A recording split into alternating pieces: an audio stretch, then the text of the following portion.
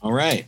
This is Mike Calabrese, the drummer from Lake Street Dive, currently calling in from Vermont. And this is Akie Bermiss. I am the keyboard player in Lake Street Dive, and I am coming to you live from Brooklyn, New York. Same old second chances. Give you time and time again. Same old insufficient answers. Maybe I should just pretend. Welcome back, everybody. You're tuned into the show on the road. My name is Zach Lupetin, and each week, or whenever my two brand new laptops don't break down and wipe all their data, I bring you a deep dive with one of my favorite artists, songwriters, or band leaders from around the world. And today, after years of trying to get these guys on the show, I bring you my conversation with members of the internationally loved soul pop pioneers Lake Street Dive. There are very few things in life that you can depend on. And yet, since 2004, when they were founded by luminous singer Rachael Price, upright bassist singer-songwriter Bridget Kearney, high-energy drummer Mike Calabrese, and the recently departed guitarist-trumpeter Mike McDuck Olsen, at the new England Conservatory of Music in Boston, the group has consistently put out virtuosic, heartfelt, harmony-laden, decadently delicious, nerdy dance music that honestly only got more intense and more beautiful when they added kinetic keyboard singer-songwriter Akie Bermiss in 2017. If you've listened to any of the almost 100 episodes on this podcast, you'll know that I kind of hate genre-specific music. And Lake Street Dive makes no sense. Their trajectory started in the jazz club, and yet they broke through on the bluegrass and folk festival circuit. Their bass lines sound like something out of a funky Jackson 5 backdrop, and yet Bridget Kearney only plays the upright. While it sounds like they have a horn section or some big choir behind them, actually, it's only Mike and Bridget and Rachael singing in crazy three-part harmony. And as you'll hear in my conversation with Bermiss and Calabrese, there really was no plan. They thought that maybe they would play for tips in small jazz clubs, and yet they found themselves headlining Red Rocks and playing around the world to rapturous, sold-out crowds. I know, because I've been there. My band Dust Bowl Revival has been able to open for them at places like the Wiltern in Los Angeles, where we played for 3,000 people losing their minds. And in this crazy 2021, they finally dropped their newest record, Obviously, which has songs like Hypotheticals that are so earwormy that I actually resent them for existing. And the more I dive into Lake Street Dive's catalog, the more they remind me of a genre-defying group of quasi-geniuses that I think you'll know. 1, 2, 3, 4. If you have a chance, go on Hulu and watch McCartney 321. It's an incredible documentary series where Rick Rubin and Paul McCartney dive into the Beatles catalog song by song, stem by stem. There's only a few times in history where a songwriter and a band can create things that don't exist in any category. Do songs like Hey Jude and Blackbird and Nowhere Man exist in the same genre or even on the same planet? Maybe not. Eleanor Rigby, Fixing a Hole, Love Me Do, 8 Days a Week. These songs aren't pop music or folk or jazz or funk. They're Beatles songs. Just like a song like Goes Down Smooth or Good Kisser or Hypotheticals, they're Lake Street Dive songs. They're their own category now. And after a year and a half of doom scrolling and fearing for the worst, what I love most about this new record, obviously, is how sexy it is.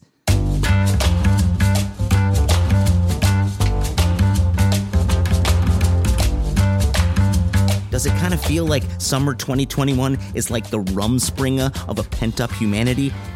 And while Sigmund Freud said we seek out sexual contact to distract ourselves from the impending doom of our demise, well, we kind of need that distraction right now, don't we? You tell the people and the papers what they ought to believe. You weave a shiny metal object where you want them to see. And sure, we're all stressed out, stuck in the middle of that capitalist hamster wheel, but maybe if you have an hour to spare, slip into something comfortable, light some incense, pour yourself a cold cocktail, and put on Lake Street Dives, obviously, and let the magic happen. The rest is up to you. Remember to get vaccinated and to use protection. On that weird note, I'd like to thank you for supporting this podcast. If you can, please leave us a kind review on iTunes or on Spotify. Share this show with your friends. We had a couple weeks off, not by choice, but because I actually edited this episode and a wonderful episode with Amigo the Devil, and then my computer completely erased everything, even on my hard drive, which I've never seen before, and Apple technicians had never seen it in 20 years on the job. But the show on the road must go on. We're here, and we have new episodes coming soon, including my conversation with the Ballroom Thieves and Pokey Lafarge, who has a new record coming out very soon. If you're curious what my band Dust Bowl Revival has coming up, well, August 1st, we'll be playing Representative Susie Price's City Concert in Long Beach. That'll be a lot of fun. It's free. Bring your family and a picnic. And we'll be heading to the Southeast playing Appaloosa Fest August 14th in Virginia, and then going down south playing Asheville, Chapel Hill, North Carolina, Atlanta, Georgia, Nashville, Tennessee, and then ending at the Philadelphia Folk Fest on the 21st. We got festivals in Utah in September. We're going to Northern California in October, and we got the big show at the Troubadour in LA to finish it all off December 4th. Get those tickets before they're gone. You think the silence is a thing that can be bought and sold, but when the money runs out, the truth will be told. As always, the show on the road is sponsored by no one. It could be you, though, so please send us an email, showontheroadpod@gmail, and you can donate to the show, znlupitin@gmail on PayPal. Okay, that's it for me. Here they are now, the Studley Gents of Lake Street Dive, Mike Calabrese and Akie Bermiss.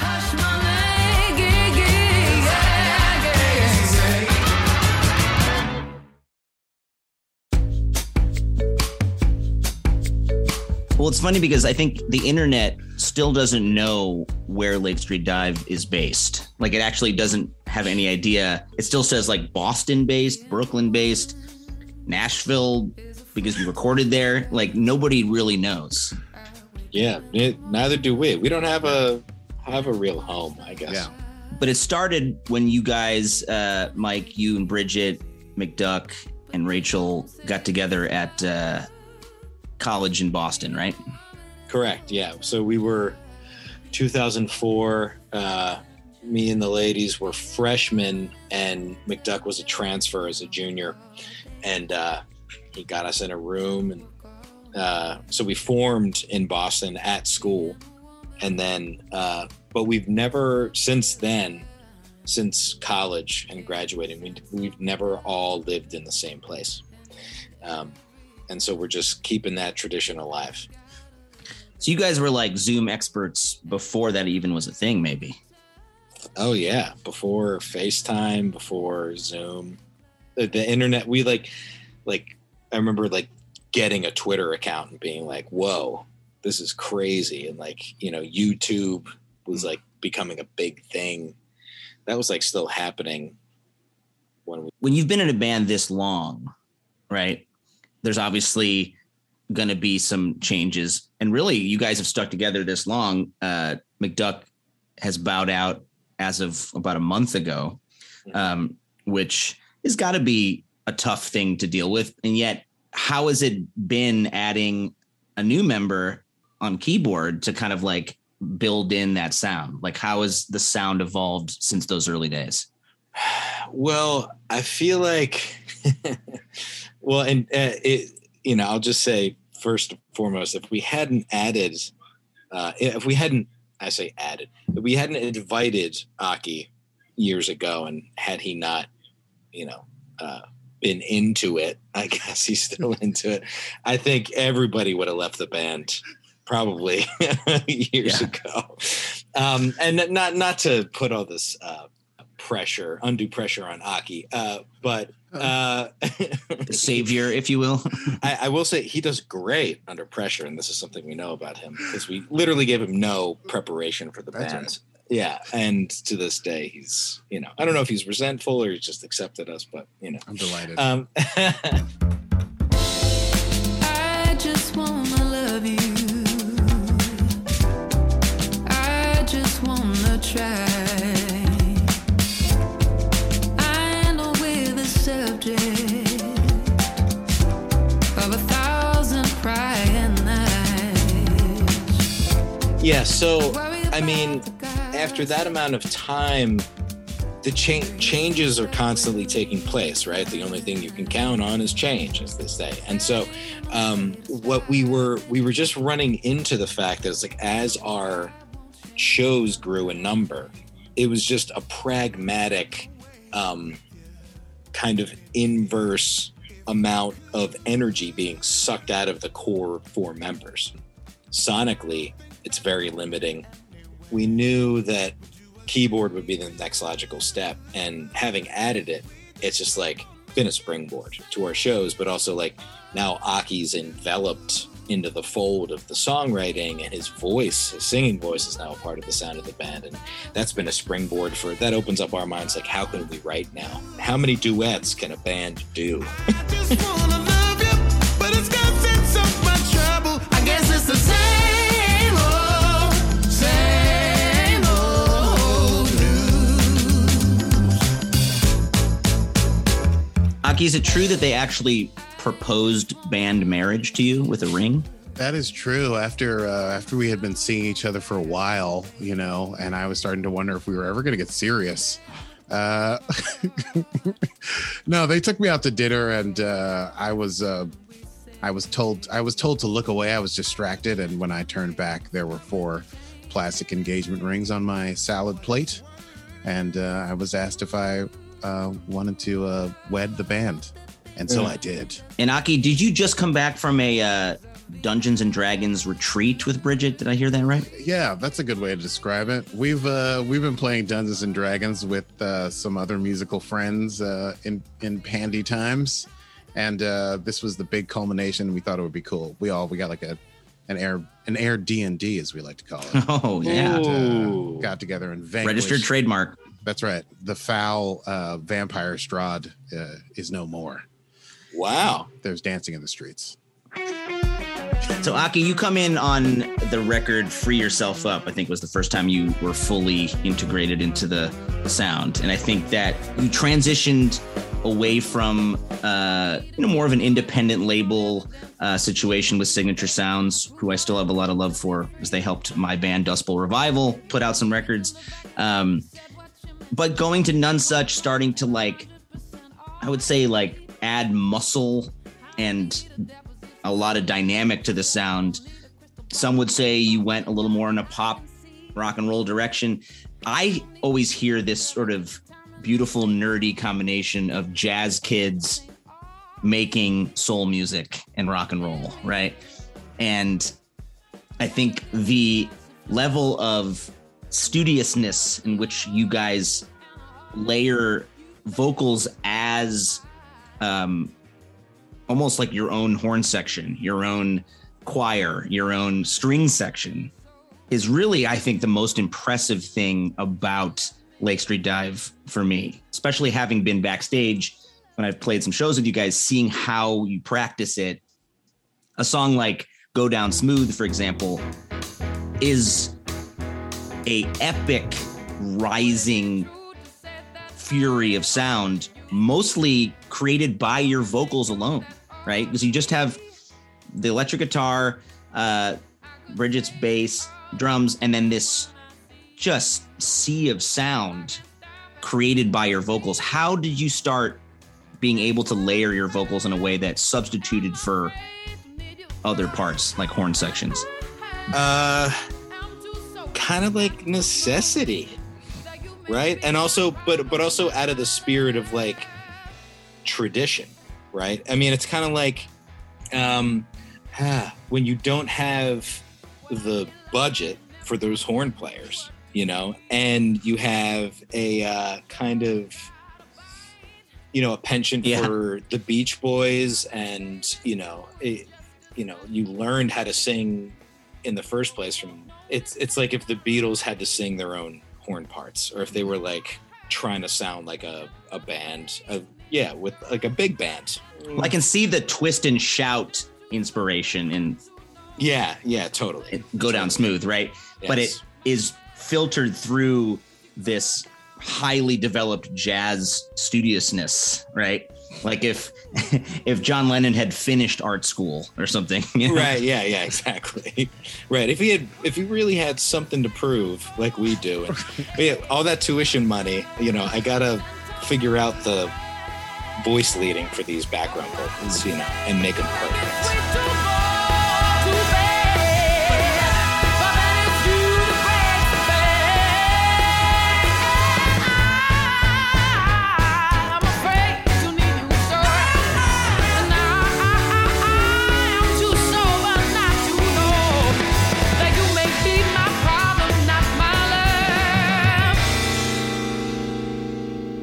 Akie, what was the first song that you started really feeling like you were a part of the sound, that you just had locked in? What was the first song that you played with them? That's a crazy question to ask. That's wonderful. It would have been somewhere on that first tour that was like 5 weeks long, but the way we did it was they just sent me like 25 songs and were like, yo, can you just show up in Boston and just know these songs and just be ready to play? No charts? No charts. Zero charts. That's not nice. From the jazz school kids. From the jazz school kids. That's okay, because I went to jazz school, so I made very detailed, like embarrassingly detailed charts of the songs. And I would say there was a moment when we did, I think I learned this on the fly. Mistakes is what it's called. And that was not one that had been on the list. And so we just kind of worked it up in sound check. And it got like, it went from the way I had been approaching it was like, okay, this song is coming up next. These are these parts that I have to learn how to play. And every gig, I would just basically, my head was on a swivel looking around to see like, who's looking at me? And if they're looking at me, are they smiling? Right? Because that's how you know if you're in the cut. And so that was kind of the vibe. With Mistakes, they were like, why don't we add keyboard to this? And then it was just like, we kind of put it together like, oh, we're going to do a hit here. And Bridget was like, we do this hit here. It's a stop here. I'm going to play this walk down if you can catch that. And like, as we put it together and I was playing through it and things were getting caught and I was trying a different chord and I look around and people were smiling. I was like, yeah, okay. This is in the groove. And that one, yeah, I've never made a chart for that one. So there, younger me. There you have it. Oh, it's good that these men don't know each other. I got one who's working undercover, trying to solve my mystery. Look at one mistake I'm making now. I'm jumping right on them when I know it's gonna end somehow. Look at one mistake I'm making now. I'm jumping right on them when I know it's gonna end somehow. I mean, Mike, what was it like starting to feel like things were, really happening for the band, right? I mean, going to None Such for a band that was, basically playing little bars in Boston and starting to sell out 1,000 capacity rooms. Obviously I saw you guys when we performed with you at the Wiltern in LA. I mean, that's a huge room that like pop stars play at, and again, you have these jazz school nerds becoming almost accidental rock stars. Did you ever feel intimidated on some of these larger stages at first, or did it feel natural? Yeah, I feel like for it to feel natural, you'd have to have an ego, like real primo ego. Because like I belong here. I've been waiting for this. This is my goal. None of this was ever our goal. And that's kind of the weird thing about it. When we graduated jazz school, it was the last thing in my mind. It wasn't even a part of my mind that, you could ever make a living doing this in the first place. But I never put it together. It was like they get in a bus, they go around, they travel the world, and maybe I was just still stuck in like the jazz thing is like you either play in Europe or you play for buckets of cash in a bar at home. And so it's like that you stay in one place. And for respect. Yeah, exactly. Got to learn how to cut, And so I think at every stage where we've been bumped up, we've been like, okay, we're here now. What do we do? You know? And luckily, I mean, so there is this pressure when it's like this many people coming to see you and like you got to put on a good show.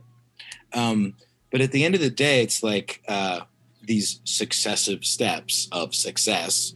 What are they based on? And it's always been like, you know, write the best tunes you can and like arrange the hell out of them and hopefully record the hell out of them. And then play a bunch of shows and be yourself. Yeah, we like baseball and hot dogs. You're Ferris Bueller and I'm your day off. The E Street Band and the boss. You know you're my happy clouds and I'm Bob Ross. If you run a nice organization, at least not a, you know, we're kind of disorganized in a lot of ways, but we're very open-hearted, I think, and very like, we only work with people who are cool to hang with.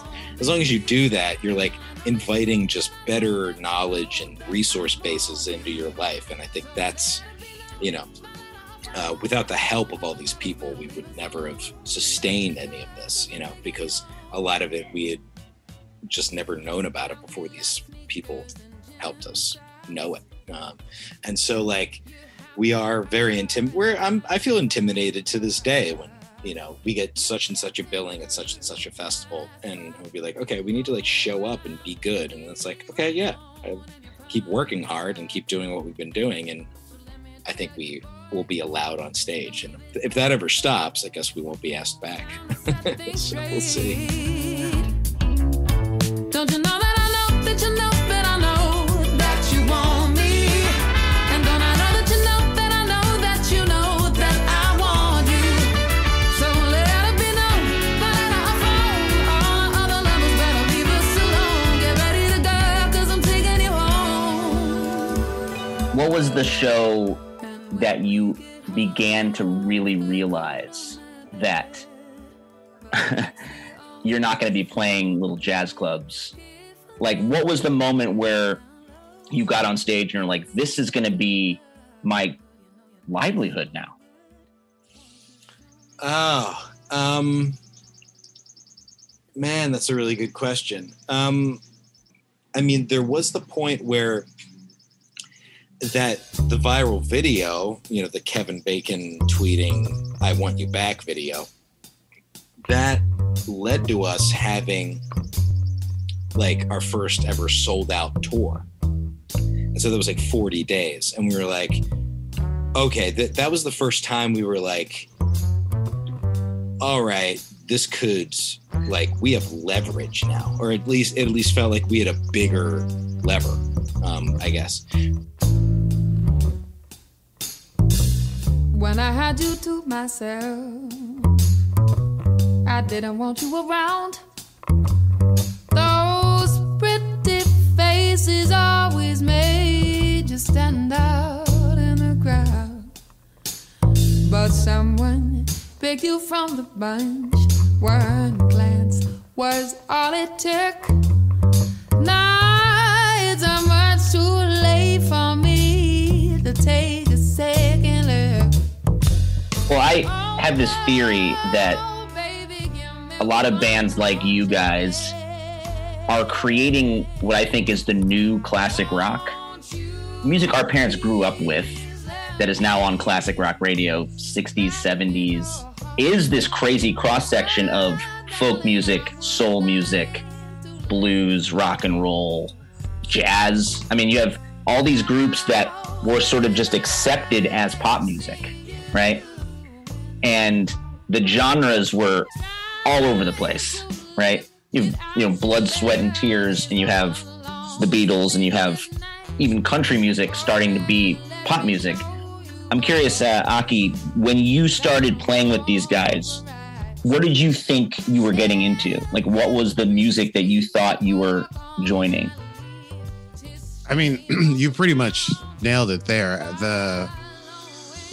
I had seen them, speaking of talking about their, like, the band going from like that rough and tumble small club thing to becoming having momentum and growing and becoming a larger sort of organism. I had seen them in sort of like a parallel orbit in these snapshots that changed. Like the first time I checked out Lake Street Dive is because a friend of mine at Rockwood was like, hey, my friends are playing at the stage next door. And I was like, yeah, kid, listen, I'm talking to girls, you know? And I went over there and checked them out for a bit, but then I was like, I'm going to go back and talk to girls. And I saw them at Rockwood too, and it was full, that kind of thing. So like, right. I had also seen their sound sort of develop and songs become sort of hits, maybe on a microcosmic level, like when you're in a room that holds 200 people and you play the opening riff to a tune and everybody completely loses it, like Ed Sullivan. So I had that perspective of their show. And then also because I sort of had seen various songs and sets in these sort of flashes, I knew that this was going to be like a very, the sound as you describe it, like that gem, that sort of crystallized sort of, right. You know, that fine thing that is produced at the end, that end product draws on so many, like such an eclectic source of musical sounds. Right. That especially as a keyboard player going into a band that had not been performing with keyboards live, I was like, okay, how many bags of keyboard chops do I need to check for this first trip? And it was like every bag. It was like, you need the Ray Charles bag, you need the Billy Preston bag, you need the you need the Rolling Stones bag. Like, have you ever checked out? You need the Donny Hathaway bag. You need the Donny Hathaway bag. So you gotta, all those things you have to be able to pull out and use in one single Lake Street Dive set. I was dreaming of the past, and my heart was beating fast. I began to lose control. I began to lose control. So I knew that I was getting to that. That's part of why I was like I wanted to over prepare. So I wanted to make sure I had like the language of all those different styles. Plus, you know, as you say, the jazz school nerd thing. I went to like jazz and 21st century composition school. So I had that sort of esoteric stuff. And that also is sort of sometimes very subtly hidden in the subtexture of these Lake Street Dive songs. So that's also, I just felt I had to bring everything I had to the table to even hang. Well, I think what people have come to love about the songwriting itself is the deeply personal, at sometimes uncomfortably honest lyricism to some of these songs. Even a song like Good Kisser, which feels just like a bop that you jam along to in the car or you dance to at the club. It's acknowledging the sort of squishy parts of a relationship that you don't want to talk about, that, you know, maybe when it all falls apart, just say that I French kissed you in a really good way, you know, like that's all I want to be remembered for, you know? And that's kind of like a thing that we look back at our previous relationships. You're like, I wonder what my ex-girlfriend in high school thinks of me now. Did she think that we had a connection? Really makes you chemistry? Think. Yeah. Really draws out that deep shame. Insecurity. Yeah.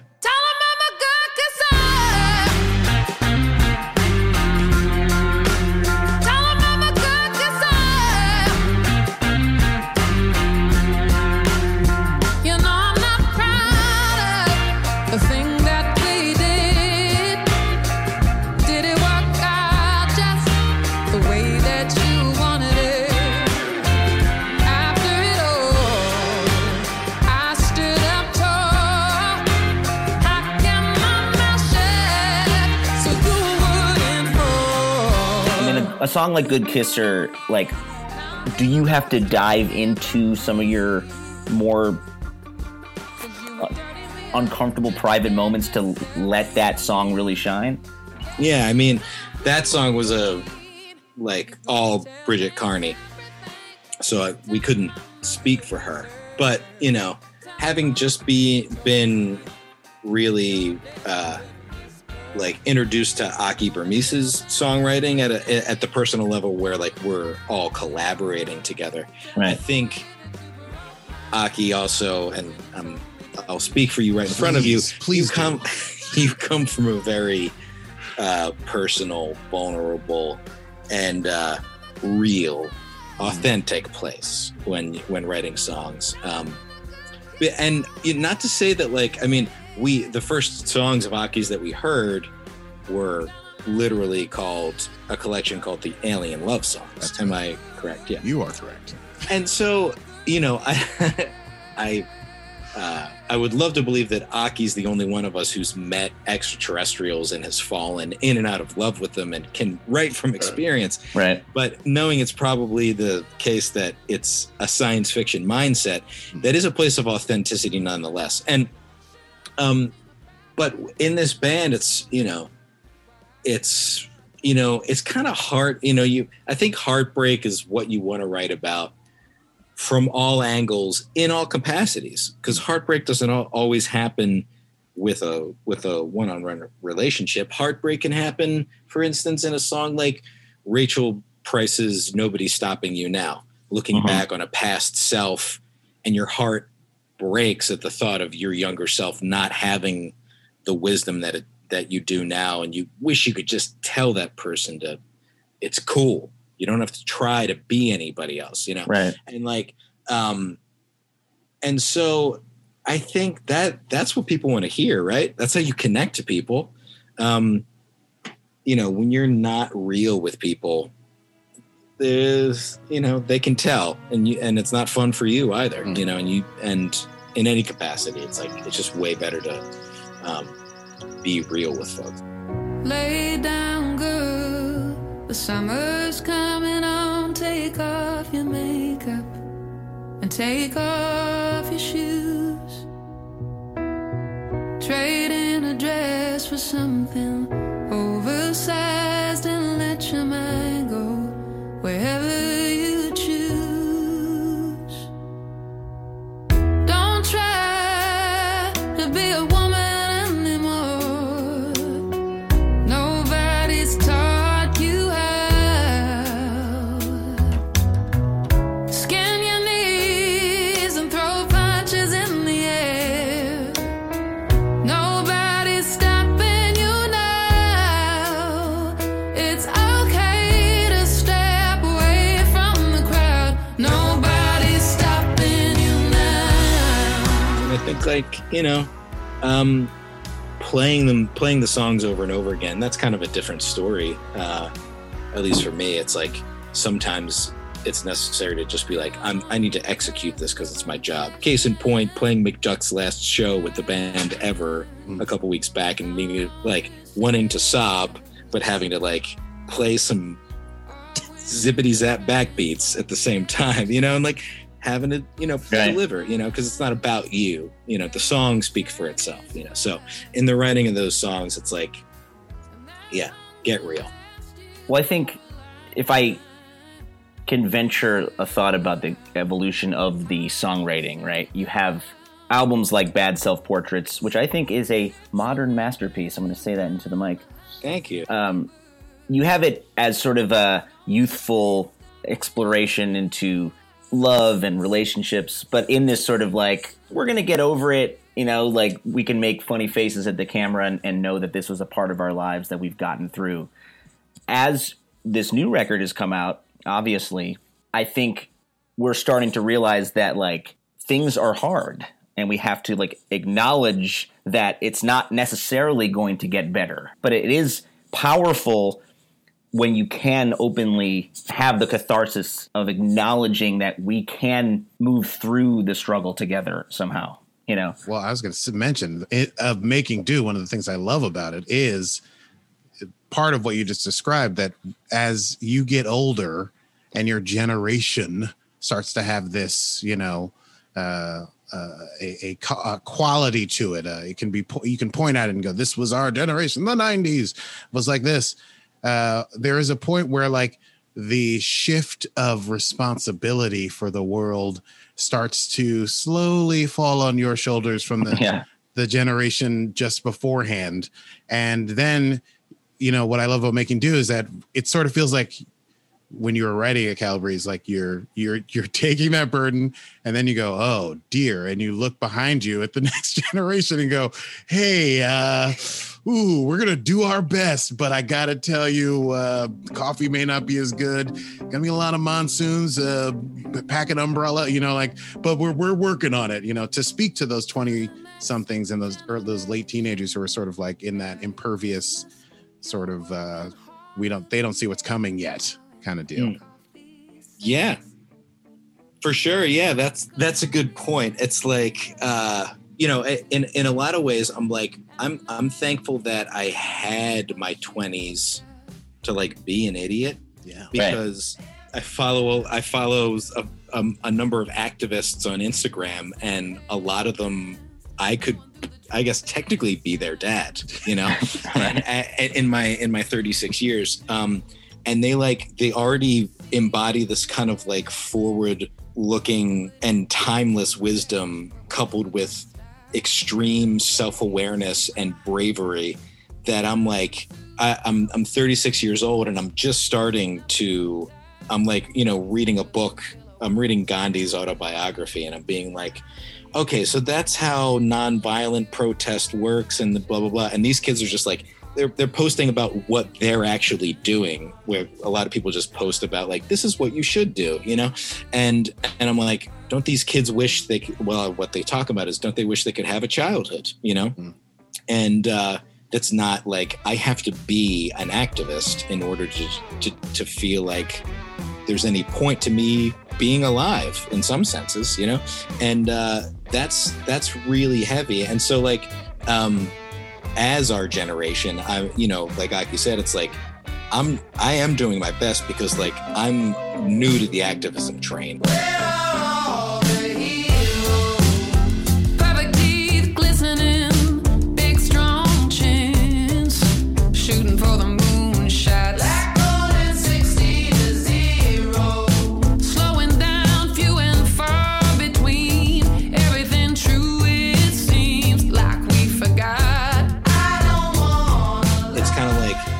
I'm here, I see it.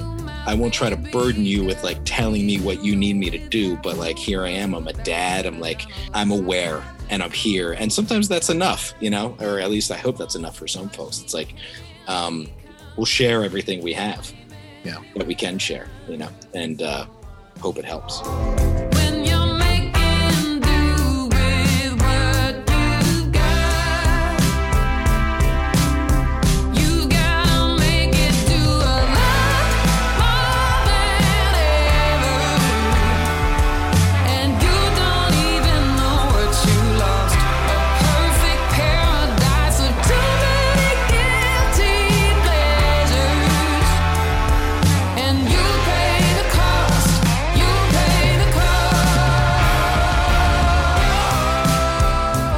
Side of it, I think you also have songs like the opening track, Hypotheticals, that are very sexy.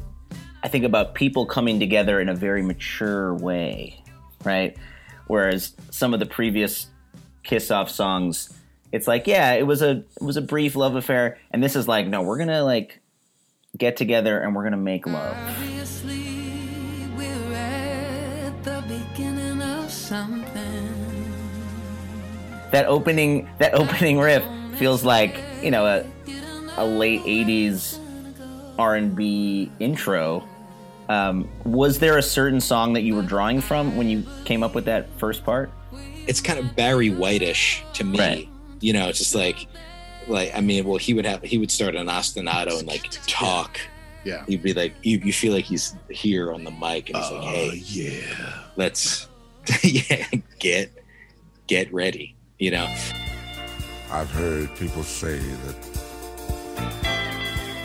too much of anything is not good for you, baby. And I think that's it's very. You're right. It is mature. It's kind of like, yeah, you're right. It's not Kiss Off. It's like I've been thinking about this, and I'm talking to you. It's you and I. Let's relate. Or as you put it, very frank. Yes. Frank. Listen, obviously, yeah. we're at the beginning of something. Like we don't need to. Yeah, we're not gonna pussyfoot around that. That's already known. Let's talk about what it's gonna be. Yeah, exactly. Yeah, dreams. I've been playing out a lot of hypotheticals in my mind. I've been writing your name down next to mine. Been imagining all the things you and I could do. I've seen all the possibilities in my dreams. You're alone when you should really be next to me. Baby, let's not wait and see. As guys, I think sometimes we're expected to be romantic, right? Or expected to have some sort of idea of how to sweep a potential partner off her feet. Do you remember in a beginning of a relationship that you had, maybe, was there a song that you went with to try to woo a potential mate that was like your go-to, like, this is my love song, I'm going to win at the end of this night? Very personal question. And the answer may surprise you. I want to hear this from you, Akie. That's a great question. Are you saying for me to get myself pumped up? Like, well, I've done a lot of trial and error on this. I'm still a happy bachelor, and so I get to try it out quite a bit. I will say something that hasn't been as successful as I would like is the musicals of Sondheim. No one really knows. How about a little Sweetie Todd, baby? I would say just being like a New York kid, 90s, high school. I graduated around 2001. My go-to, which feels so corny now, is definitely going to be D'Angelo. It's going to be Untitled. It's by D'Angelo. If I'm really trying to be like, it just feels a little over the top now, but yeah. Yeah, I mean, wow. Yeah. It's almost like a caricature of itself at this point. But I will say I don't think I've ever done that, to be honest. Or at least been like, what's the playlist tonight? Maybe I should have. My now wife, I remember riding in the car with her, and she was playing. She was like, oh, like my favorite band from, 90s R&B land is PM Dawn. Oh yeah, that's right. Yeah. And so, Akie was, Lake Street Dive was the wedding band at our wedding. Okay. And they played, Set Adrift on Memory Bliss is a great one, but by PM Dawn, but Die Without You. That's what we did. Yeah. I mean, and like it was like a sunny day, and me and my we were just dating, like cruising around Boston in her like Subaru and listening to Die Without You, and I was like, you know what, I could get used to this. So she kind of charmed the pants off me. Wait, so did you play drums at your own wedding? No, a buddy of mine who was invited, I was like, do you want to be Lake Street Dive's drummer for the night? And he was like, hell yeah. It's an affordable and also great option for one's own wedding.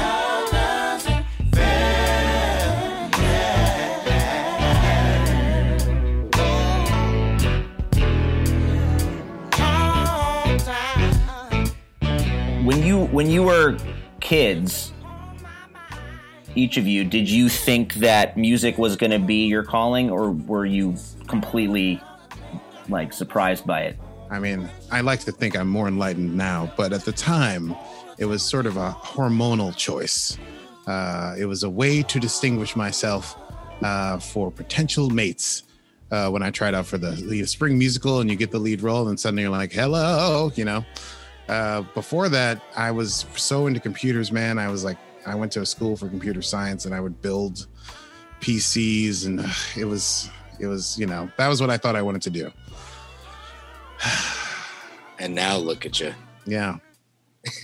I've either succeeded or colossally failed. Well, I mean, I was just thinking about the Sondheim. It's like, like musical theater was how you were trying to that's true. get the ladies. And so, I still think it works. Yeah, exactly. Right. Yeah. Just certain type of ladies might be interested. Jim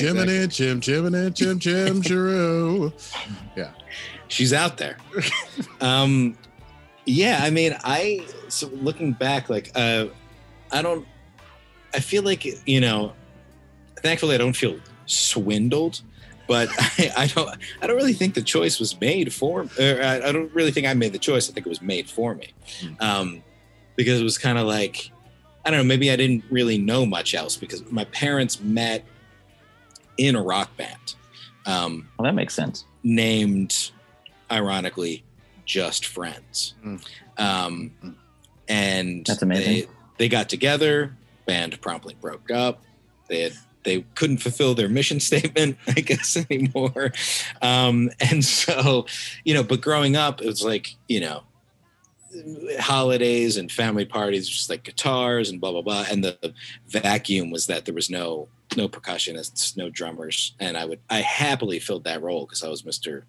Tap the Utensils on the dinner table. And so it was just kind of like, it was this combination of like, do what you're into, but also like do what you know and what you're, like what's your greatest talent, and if you enjoy it, do that. It was like kind of simple, So I did have the full-throated support of maybe not only my immediate family but my entire extended family. They were like, "Yes, go do this thing," Like this is.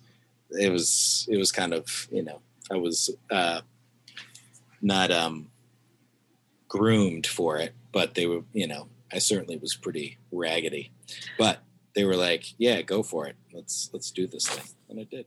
It reminded me of a conversation I was able to have with Dave Stewart of the Rhythmics for this show. Oh. One of my favorite interviews I've been able to do. And he and Annie Lennox were actually like dating like early on, like in the 70s. And they broke up, but like he knew that whatever they had was so much bigger than their stupid little love affair that they like worked it out where they're like, we can still work together and just not have the feelings be involved. Wow. And they like loved each other, but knew they couldn't like be together. And yet they were married musically for like, 40 years and still are in a way, and they still he's like, yeah, I talk to her every week. She like calls me up in my studio in Bahamas, and in a band that's been around for what 17 years now or something. For most of the time you had two guys and two ladies. You're young, on the road all the time. Yeah. How did no one fall in love?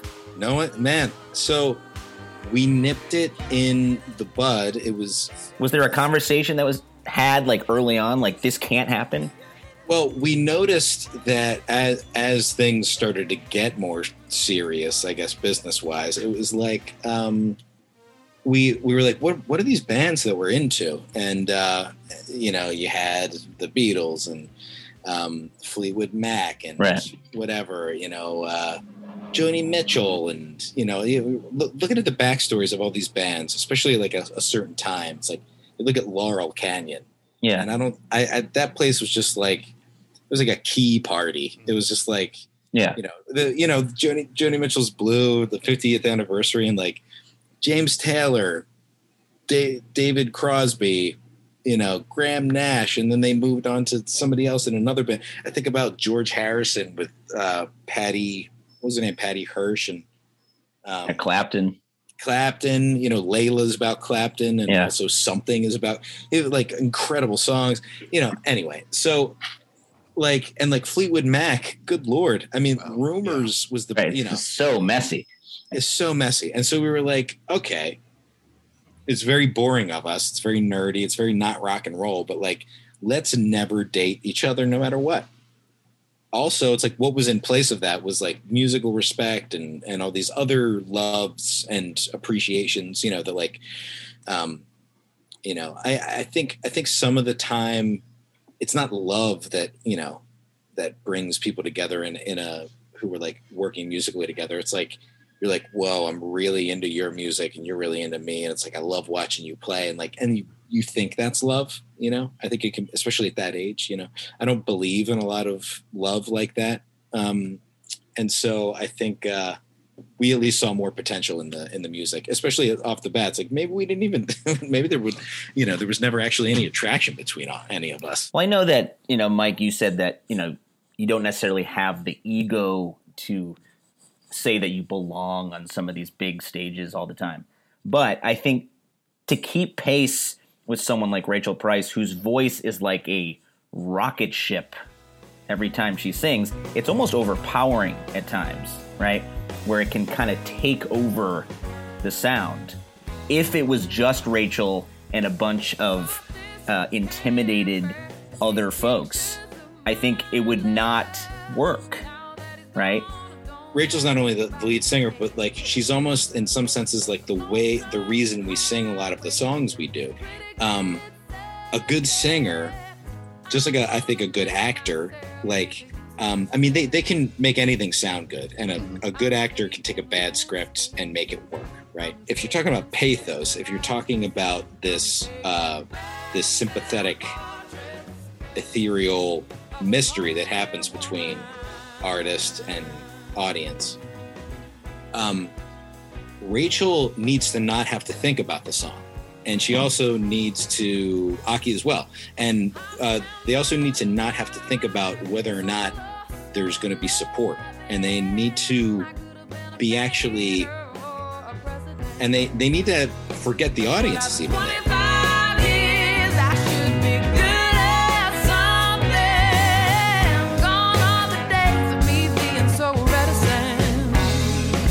Because it seems to me that like the song just needs to be itself, and they just need to be themselves, and it just needs to come out. You just need to get out of its way.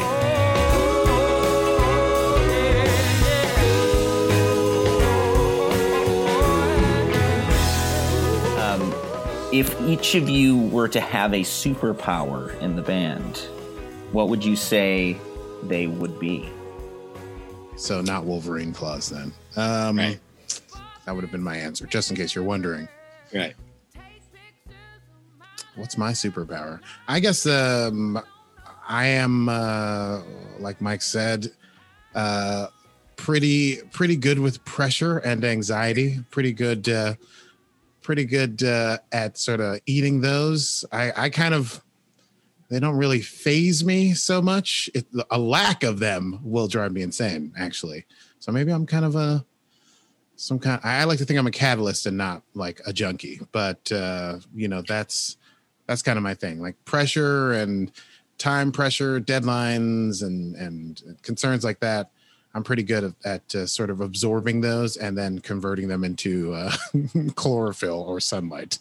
Oh, the diamond maker. Yeah, right, exactly. Akie, in fact, during a videotaping of one of our songs, Rachael reversed a line, or sang one of his lines. Sang one of my lines. Yeah. And in Same Old News, and Akie just like without missing a beat, remembered what she should have sang that in response. Then Rachael was like, "Oh, I realized what I did." Then picked up again. Nobody faltered, but it was really like it was like, I don't know. It was like Jordan going for the shot and like tripping, and the ball was going wiggly whoop, and Akie was Scotty and just went in and went boop and put it in. I would say my superpower would be kind of like, I guess, energy, you know, which I think is appropriate for a drummer. It's just like, you know, and kind of like reading it and being like either like whoopsh, like wake up, or just like nurturing it, or, you know, reading and adding it as needed. And also having to, it doesn't work all the time, but reining in my own enthusiasm at certain points, you know, especially Akie knows when we rehearse songs, sometimes we're like, I'm getting the fills I'm thinking of playing out now, so they don't come out when we do live shows. And it's, so yeah, I think energy would be my, I'd be like, what is it, Colossus, who does he like stamps down and like glows or whatever. All right, what's Rachael and Bridget's superpowers? Ooh.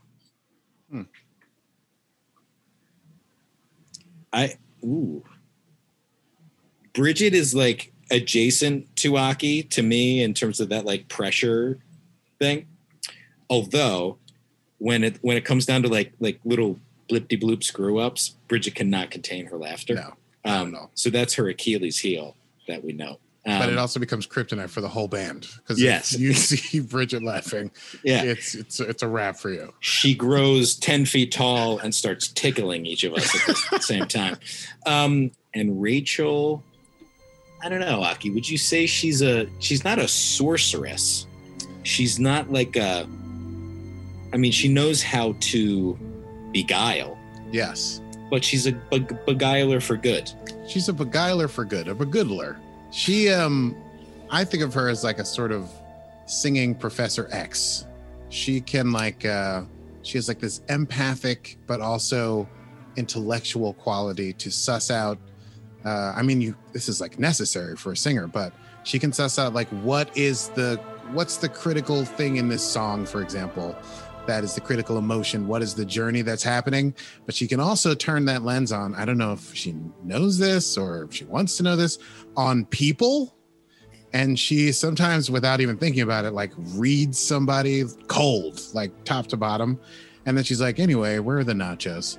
I don't think she thinks it's exceptional, but for someone like me, it feels like a mentalist trick. Yeah. Yeah, she's kind of a psychic. Yeah. I mean, you guys are used to playing, obviously, the better venues that are on offer these days. But is there a show that you can remember in the last 10 years that really made you question why you were still doing this? Like a particularly nasty, gnarly show? I mean, I also have this weird relationship with gigs where the ones where I feel like I question them the most, almost like you're describing, or I question what I'm doing there, are the most reaffirming in the end, because you have to sort of let go of the ego situation. Like 15 people show up in a 500-seat hall. You can either be like, well, what's the point?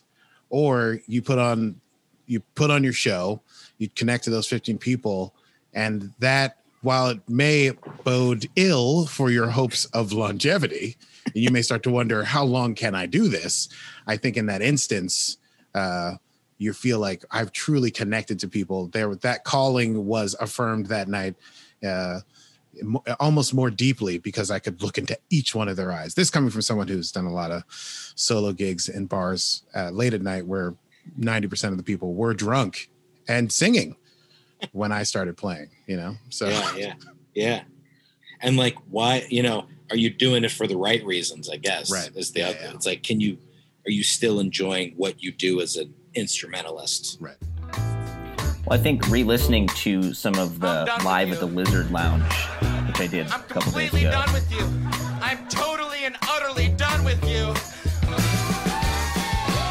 I think it's important for bands to have like at least one live album early on, and I'm really thankful that we recorded our Lampshade On record at the Troubadour in that great American music hall in San Francisco, because there's like that special moment early on as a band where you're still playing relatively small places, but people are just falling in love with you, and then you're falling in love with them, and you can feel it in that recording,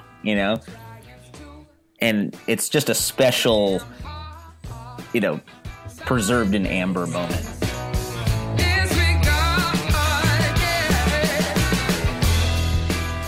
Yeah, funny enough, we did these final shows with McDuck, and then our actual last show was at a private party. Somebody hired us to play a wedding anniversary. And we were on the porch of a house playing to some people who were listening, some who weren't. It was like dinner time. We were like the dinner band. It was a tight 60, one encore, I guess. But we didn't have all of our gear. We didn't have our ear. We didn't even have monitors. I think we had one monitor. For Rachel. And it was like, I heard what was bouncing off the windows behind her. Rocking it like it's 2006. Yes. And it was so fun. Yeah. I have to say, I really enjoyed it. I mean, it was like we got the stuff we needed to out of the way. And then it was like, then we were just like being ourselves, enjoying it. Didn't matter who was listening or the fact that it wasn't like garnering. It was like, wasn't part of our career, to be there. But it was just like, oh yeah, being fun-loving dipshits on a porch is what music is all about,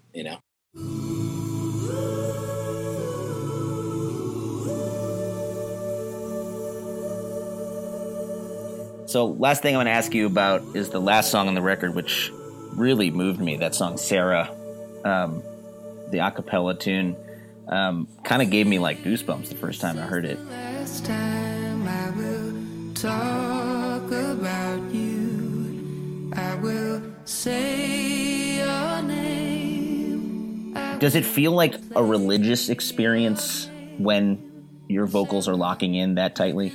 Listening back to it, I'm like, it's really cool that we did this and did it this way.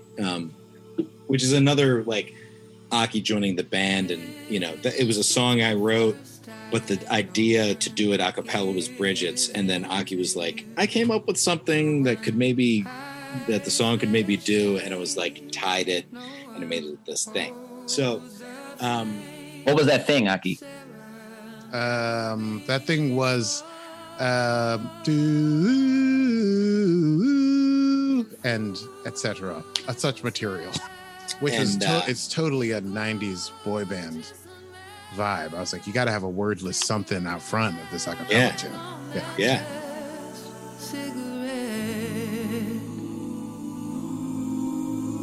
You wounded and far in a land of the stars, and it breaks my heart to see you like that. So this is the one time that I give you the news, not a song. Second chance, Sarah never went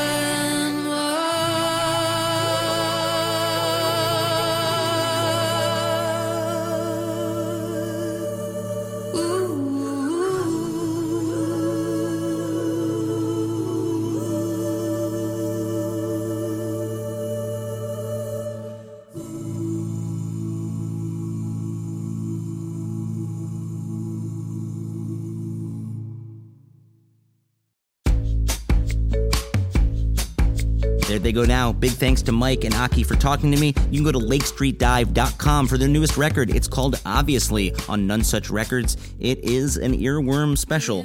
If you can, please check them out live. They'll be playing in Newport, Rhode Island, Portland, Maine, Shelburne, Vermont, and Summer Stage in New York, all with the wonderful Allison Russell of Birds of Chicago. If you happen to be in Bozeman, Montana, September 21st, my group Dust Bowl Revival will be opening for Lake Street Dive at a sold-out show at the Elm. And on September 26th, they'll be back at Red Rocks in Colorado playing with the Wood Brothers. If you want to discover more awesome new music, go to our mothership, thebluegrasssituation.com, and subscribe to the BGS Radio Hour. Their newest episode features Chris Thiele, Maya DeVitri, and many more really cool shows every week. Check that out, thebluegrasssituation.com. If you have but a fleeting moment, you can go on iTunes and leave us a great 5-star review and scream to the heavens, "This show is rad," or "I hate his voice, it's so annoying." Either way, it helps people find us. You may notice there are no set breaks, no crazy corporate sponsors, brought to you by Toyota Prius. No, we are a homegrown show, and you can donate if you like, znlupitin@gmail on PayPal. As always, the show on the road is written, produced, edited, and sweated over by yours truly, Zach Lupetin, and we are part of the BGS Podcast Network. Get vaccinated, stay safe, and we'll see you on the trail.